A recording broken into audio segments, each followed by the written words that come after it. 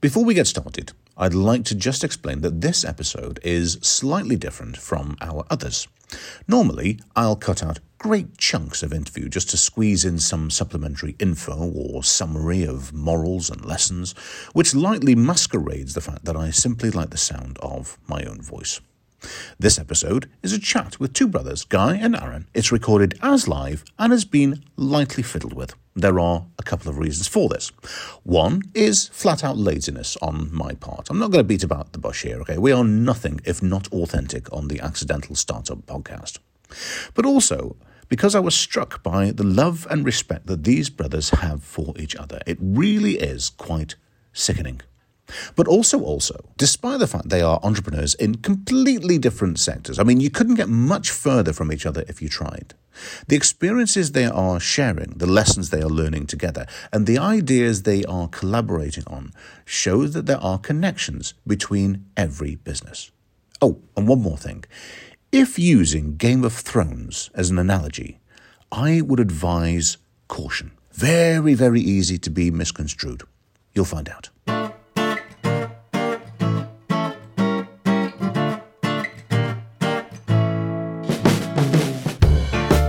Hello, Alex Feeney here from the Accidental Startup podcast, and I have no time this week for clever scripts or teasers or anything like that. We've got to get straight into it because I have not one but two startups to talk to, so let's delve in. Right, intros first of all. My name's Guy Last, and I'm the founder of Guy Last Recruitment. And? Aaron Last, and I'm the co-founder of Enya's Childcare. Okay, Last is not a coincidence then? It's not, no, he's the older one. Yes. So you are and brothers. The smaller, yes, and the slightly shorter one. I've noticed that as well, yes. Now, straight off the bat, I feel that I should tell everybody at home that these two gentlemen are, and I'm trying to think of the word, offensively good looking. I think that's where I'm going to go with it. And the reason that I say that is two reasons. Number one, if it sounds like my questionings are getting a little bit edgy as we go along, it's probably because of that. And two, just for giggles, because it's fun, So that's what we're after. Guy, we'll start with a better looking brother. Good man. So take me on a journey. Take me from where you started out to the Middle East and then back again. Okay, so I'll try and do that in as short as possible. So in 2005, I was 21 and I moved to Dubai. I went over there, in fact, as a football coach and playing football as well, socially. I was introduced to people that were in real estate. So I was earning X amount and they were earning X amount times 100. So that looked quite attractive. So I got into real estate very soon. Ended up staying there for 10 years. I was a senior broker for 7 and then moved up into management and regional sales director of one of the largest companies at the time. I was headhunted to set up a new, not a start, it was an international company, but they just opened up an office in the Middle East. So I went through a huge recruitment drive, taking the office from 0 to over 50 members of staff and opening up several departments. And that's when the light bulb went off to set up a recruitment company. Never done recruitment before, but I was looking to come back to the UK after being in Dubai for 10 years, and I thought that would be an opportunity. I think it's a phrase that's quite often overused, being a no-brainer, but the fact that I had 10 years worth of experience, network and things like that, and coming back to the UK where the biggest demand for people from Dubai is, put 2 and 2 together, and 4 years later it's still working okay. Okay, so we'll get more into that a little bit more in a minute then. Aaron, there's a similar tale with a sharp left turn at the end. Yeah, I mean, myself and my co-founder, who's actually my fiancée, Enya, we lived in Dubai with Guy and his partner, and I had some experience in real estate as well. And I was living out there with my co-founder, who was working in childcare, and she was inspired by the approach that they used out there. And it was our time to come home, start a family, as we've done.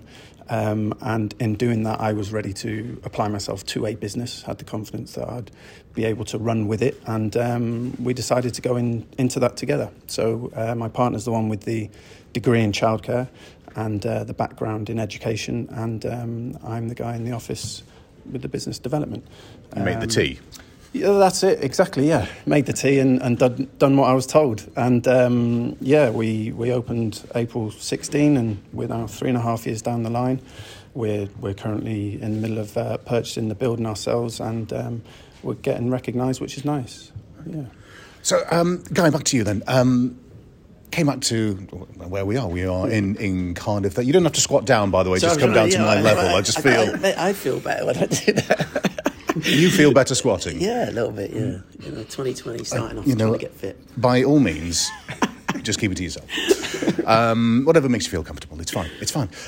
So how did you first get started, and what have you learned along the way?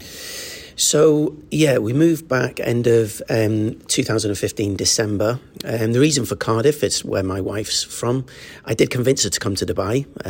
Her father wasn't that happy about that, but the deal was... Trade-off. Trade-off. If it worked out, then we'd come back and settle in Cardiff. So I held up my side of the bargain. We came back. I proposed 2 weeks later, which obviously helped.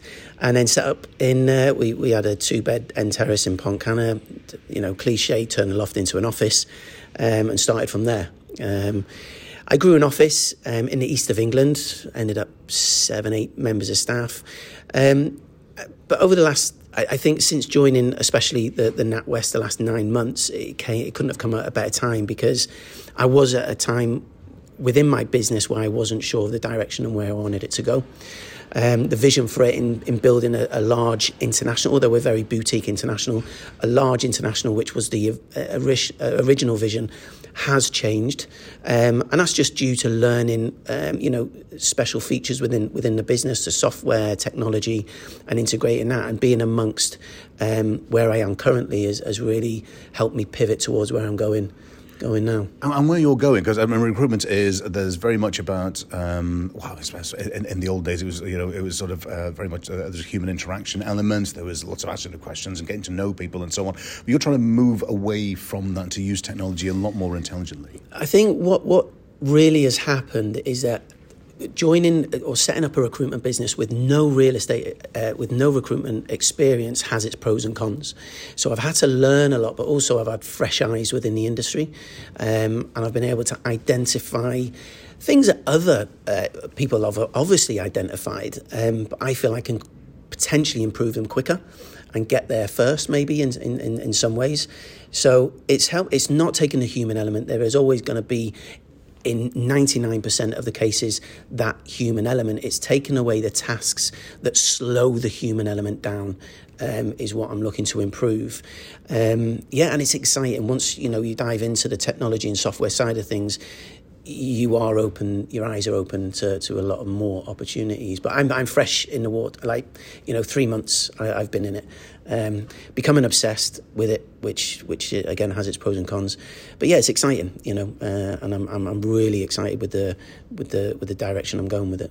Okay, and Aaron, then you mentioned your partner liked the sort of the method or the culture that was used in the Middle East, then where you were. How does it differ then? Why is your childcare different to, established childcare here? Yeah, I think that comes down to approach. I mean, Enya was fortunate enough to work in a setting that was Reggio Emilia inspired, which originated in Italy. And it's a certain approach which keeps the child at the heart of it. They don't see them as an empty vessel to fill with loads of information. They've got their own ideas and have the capability to form their views on the world. And it's just the way we approach and teach those children. We have our own pedagogy, which is a clever word for saying the way we teach and how we go about what we do and care for the children. And that, I think, leads us and keeps us pushing for better, really. So feedback then is, I imagine, is a big part of the way that both of you guys work. Then, so obviously you're getting feedback from parents, you're getting feedback from clients or from people that are looking for recruitment. So how do you take that into and learn from that? Or sometimes a customer doesn't know what they want, so you're trying to shape something that they don't realise that they need yet. So how does that work? Very much so. I mean, that's what I thrive on day to day is feedback. That's what kind of gets me excited, because if you're not looking to improve, then you're stale, and I don't see the exciting element there. You're always taking it on board, but a lot of it is guidance and support, because parents know what they want, and we know what is best, arguably, because that's what we've studied and that's what we're learning. We're learning about those children. We're learning how to care for them as we go, almost, because they're the ones that's guiding us. And that's back to our approach as well, whereby we follow their interest and we facilitate that, and we're educators. We're not teachers. Instead of saying, well, that's a light on the wall that shines so that we can see, it's kind of asking the questions with them, guiding them through that process of finding it out for themselves. So, it's listening and learning. And then feedback from your side then, Guy. How do you adapt and approach that? Well, for the past 4 years within the recruitment, face to face, if you like, dealing directly with clients, taking what they want us to find, going out and finding the candidates and introducing, and then going through the different stages that we have. So I do class myself as a bit of an ideas person, and nothing does sort of hold me back. I'm not scared of failure, which does help. So when I do put something out there, I am waiting for feedback. I do encourage feedback, and I think it is a learning process. But I've got no problem with feedback whatsoever, and I don't think I would go into the industry in the software, because literally it's based around feedback. It's not something what you deliver, it's what do they want. So you're going to have to listen. You're going to have to have thick skin to say that feature is no good, or it's irrelevant. I can't believe you spent time on that. Well, there's no need for that. We don't need that. And then trying to understand from your side, well, I thought you did. That's exactly what you need. Actually, no, 10 people are saying, no, you don't. Right, okay, back to the drawing board. So it's going to take a bit of adapting, but no, very similar to Aaron. I think we thrive off that. I think from the industry we were in, both as real estate brokers before, I think we learned the harsh lessons there. Whether it's pitching land, off-plan projects, reselling properties, having to listen to whether it was a landlord, investor, to deliver what they wanted, I think was good lessons. And again, thick skin, I think, came from that industry as well. Is that an essential part then, thick skin? I believe so. I really believe so, because I think in general, if you take, because everybody loves their business, it's their idea, and with that comes emotion. If someone says your emotions aren't connected to it, then you're Warren Buffett, or you're somebody along in that elite. But when you're working hours, ideas, and you're smiling inside, and you've got these visions of this going successful, and people say it's actually no good. Of course, you've got to have thick skin. You've got, okay, all right, am I going to sort of just give up and go back, or cower, or am I just going to go back to the drawing board and maybe tweak something and then go back again, ready to take another hit? So I think, thick skin, 100%, regardless of what business. Whether we're going to go for a burger for lunch. If we go back and say that burger's not cooked, is that person going to take offence? Yeah. Is he going to say, do you know what? Give me 2 minutes and come back with a better burger and a shake to make up for it. So I think it's how you approach the hits is important. Okay. Two incredibly different businesses. You couldn't get much further apart. You're dealing with real estate and recruitment. I'm assuming that most of your stuff has a faint whiff of vomit about it half the time. Are you learning from each... Sorry? Not often, hopefully.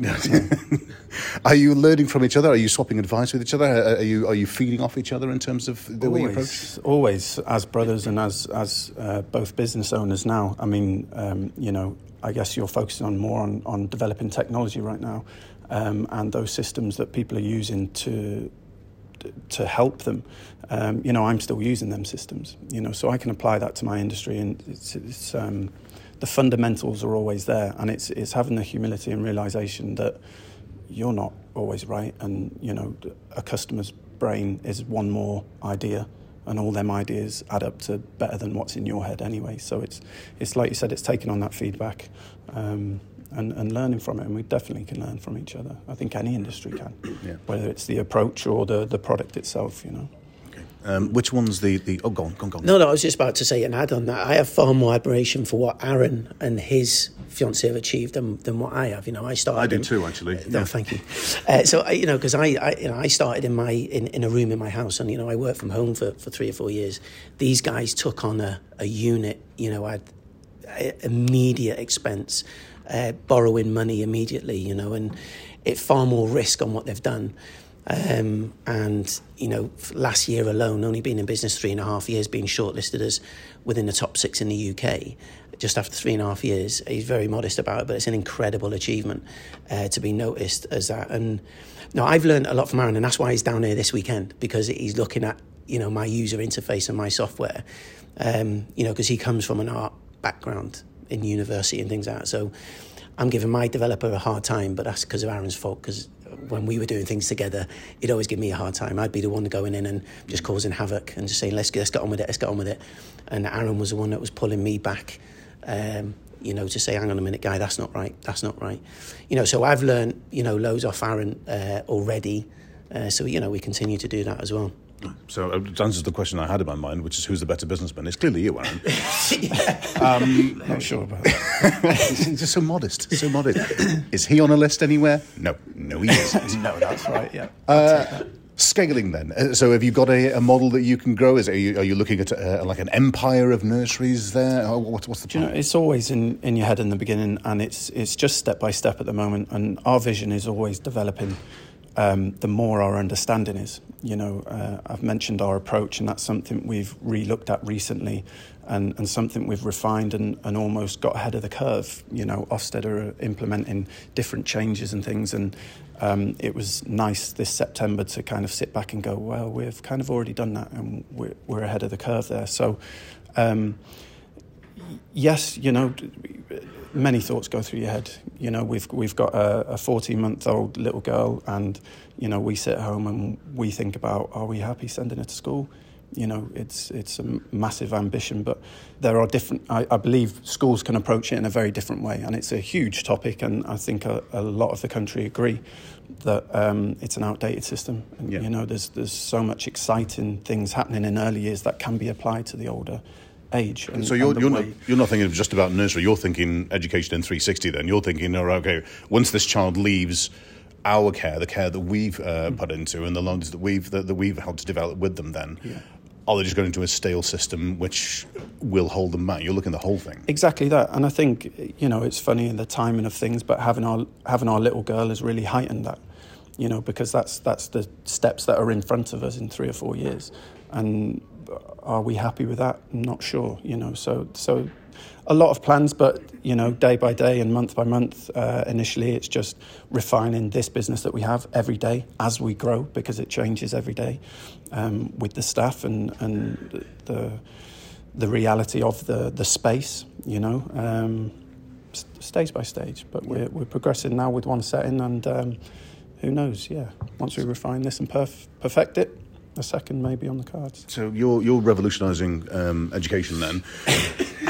You're trying to revolutionise. He's messing about with software. No, but you're trying to change a system that you're looking at from the outside, and it doesn't really work for me. I need it to work for the way that I need it to work. So, you know, you're obviously trying to make a change as well. I think it all comes down to value. I think the value and experience that candidates and companies currently offer. You know, I've done huge market research into what, you know, I'm not just going in blind into. I appreciate now I'm heading into very deep waters within the industry I'm going in, and I can't swim, so I've got to learn quick, and I've got to find the gaps and actually understand what I am doing.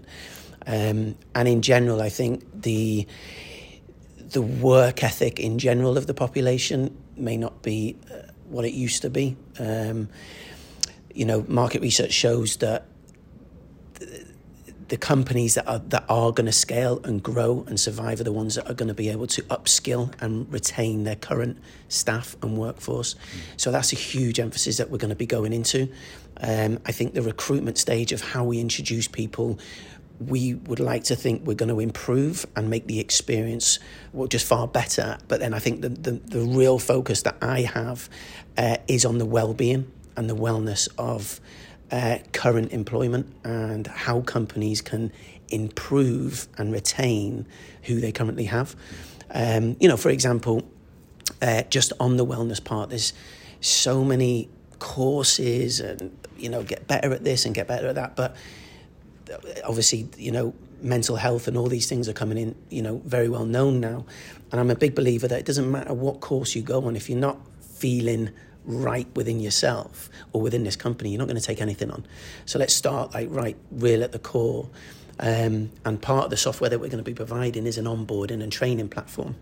The brand is called Recademy, which came from Recruitment, Relocation and Coaching Academy. I see what you did there. That's very good. There we go. Yeah. So, and I think the emphasis on the way we grow is going to be more towards the HR, onboarding and retaining and upskilling and making sure people are happy within the workplace.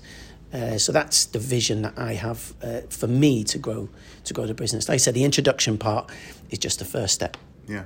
And what you're talking about there, I mean, there's a synergy straight away. You're talking about upskilling people. You're talking about changing global education. I mean, but is there anything that can be taken from the sort of the techniques of the ethos that you try and instill in small children to the big children that the guy's looking for? Yeah, definitely. And I think he's hit the nail on the head where everything that is important nowadays with mental health and developing the person themselves if they're not happy within themselves. And that all starts very, very young. You know, we are the people we are by the age of 7. Our morals are set, our understanding are set of relationships and things like that. So it starts really, really young. But as earlier you said, in terms of what can be used between us or what is linked, the software that he's developing is something that will straight away work within our business and develop our staff. But yeah, I think it would definitely follow through all the way to adults is what needs to happen. So challenges then. One thing I want to talk to you about is investment. Because you are building a model, you're building software which isn't making you any money, you're testing it, and so on and so forth. So, bluntly put, where's the money coming from? So I'm juggling at the moment. So I've got the ambition to try and bootstrap this as far as possible. Maybe a bit of pride, maybe a bit of this is what I did. Look back and say I actually... And it's yours. And it's mine, yeah. Of course, to be realistic, every great, massive monster company, and don't even have to be a monster company, receives support in some way or the other, and if I get to a point, and I will get to a point where I feel I need investment, that's when I'll go. But at the moment, my recruitment business is still going. It's going very well.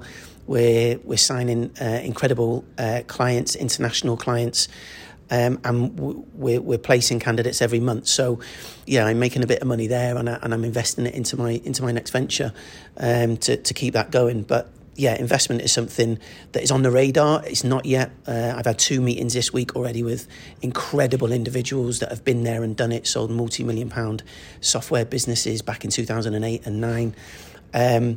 My ask is not yet. I don't want any money.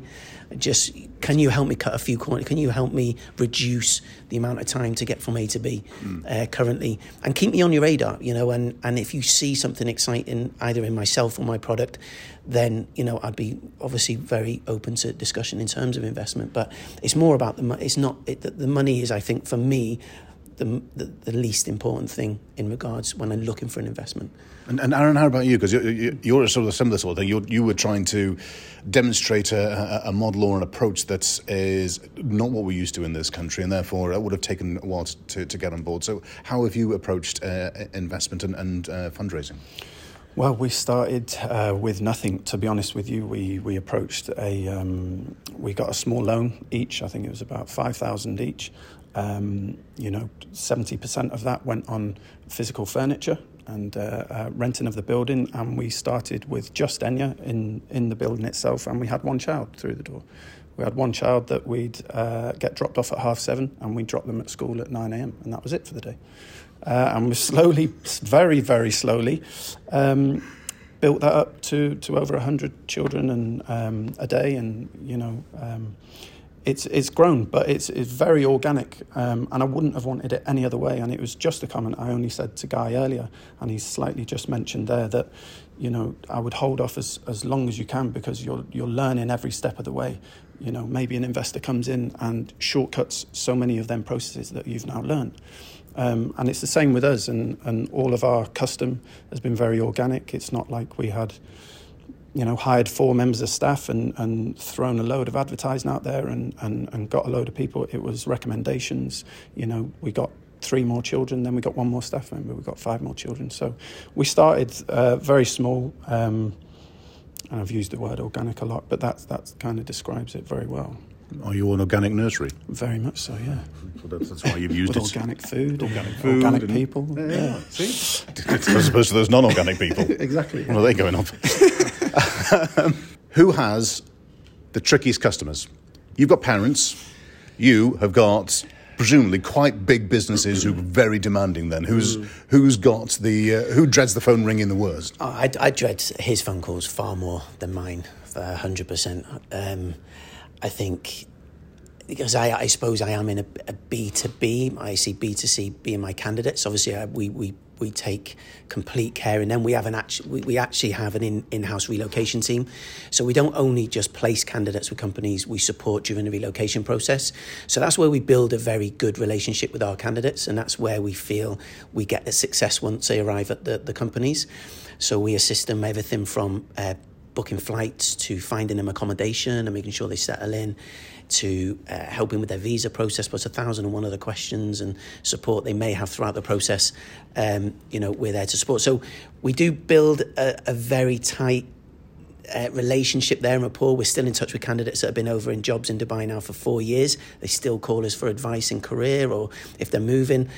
But I would never necessarily dread a phone call, especially from clients, B2B, but from a parent regarding a child or something that may have been upset or something that's I don't think that's where I'm at as well. Yeah, because people are literally handing you their flesh and blood, so therefore. Well, it's an honour that they allow us to care for their little one, and you only truly understand that when you do become a parent yourself. But as long as you are tight in what you're doing, your policies, the way you're approaching things and doing it right, just through and through, doing everything the right way it should be done, you've got nothing to worry about. And as long as your training is right, which again comes back to Guy and what he's doing there, as long as you're training with your staff and the message is the same across the board, then you have nothing to worry about. So basically don't cock it up then, is what you're basically. Yeah, that's what I thought. Advice and inspiration then. Where do you take advice and inspiration from? What are there rules, the ethos that you live by when you approach your life, your company? Just be open-minded. Always be open-minded. Always look at the positives. Any adversity is can be turned into a positive, and it's all about your mindset. And any rituals you can do and keep doing, it's always best. But inspiration everywhere, and advice. Family, friends, close loved ones, and people in the industry. Get out there, go to these seminars, look at what other people are doing, and try and stay ahead of the curve. Get inspired yourself, I think. Guy? Yeah, same along those lines. I think many things inspire me. Everything, maybe from music to a certain podcast. I think my biggest inspiration comes from people that have. Can you swear on this? Yes, you can. Just piss me off. Yeah, people that piss me off, or have said things in doubt. Some have happened recently. I went to meet a guy and owns a very successful recruitment company, and he said a couple of things after me asking questions, and I thought, you know what, I'll meet you again soon, and you'll see, where I am. So I think it's people that either piss me off, don't do what they should do, that jeopardises my business. An example, so I might be working with a big client and they've got somebody at HR that are making my life hell, but the senior management don't know about it. And if they did, she could jeopardise or he could jeopardise my business. Yeah. They don't understand what they're doing. So things that actually is one of my key motivators for software, was to replace that individual. But I think, when I used to train in sales, train salespeople, one example I do to them is, people that get up at 5 a.m. to pick up your bins outside your house. People actually get up that early in the freezing cold to earn some money to do that. So why are you not up, doing what you should be doing? Have you watched Game of Thrones? No, actively avoid it. Really? Yeah. Who's the one that kills the walker at the end? Arya. Legend. So Arya, she goes on a journey through the Game of Thrones, and she comes across people that have upset her, and before she goes to sleep every night, and when she wakes up in the morning, she names them all to remind herself to one day kill them. And I'm a little bit like that with people that piss me off. So I always remember, I know the ones, I've got a handful of them that have pissed me off that I want to prove wrong, and that's what motivates me. Right, so you're saying that just before you go to sleep at night to remind yourself.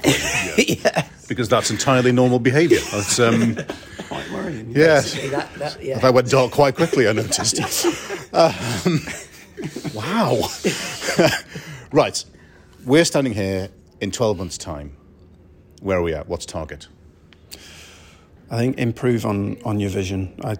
For us now, I think we've accelerated quite fast in terms of what we're doing and how we're doing it, and I think just clarifying that and setting new goals.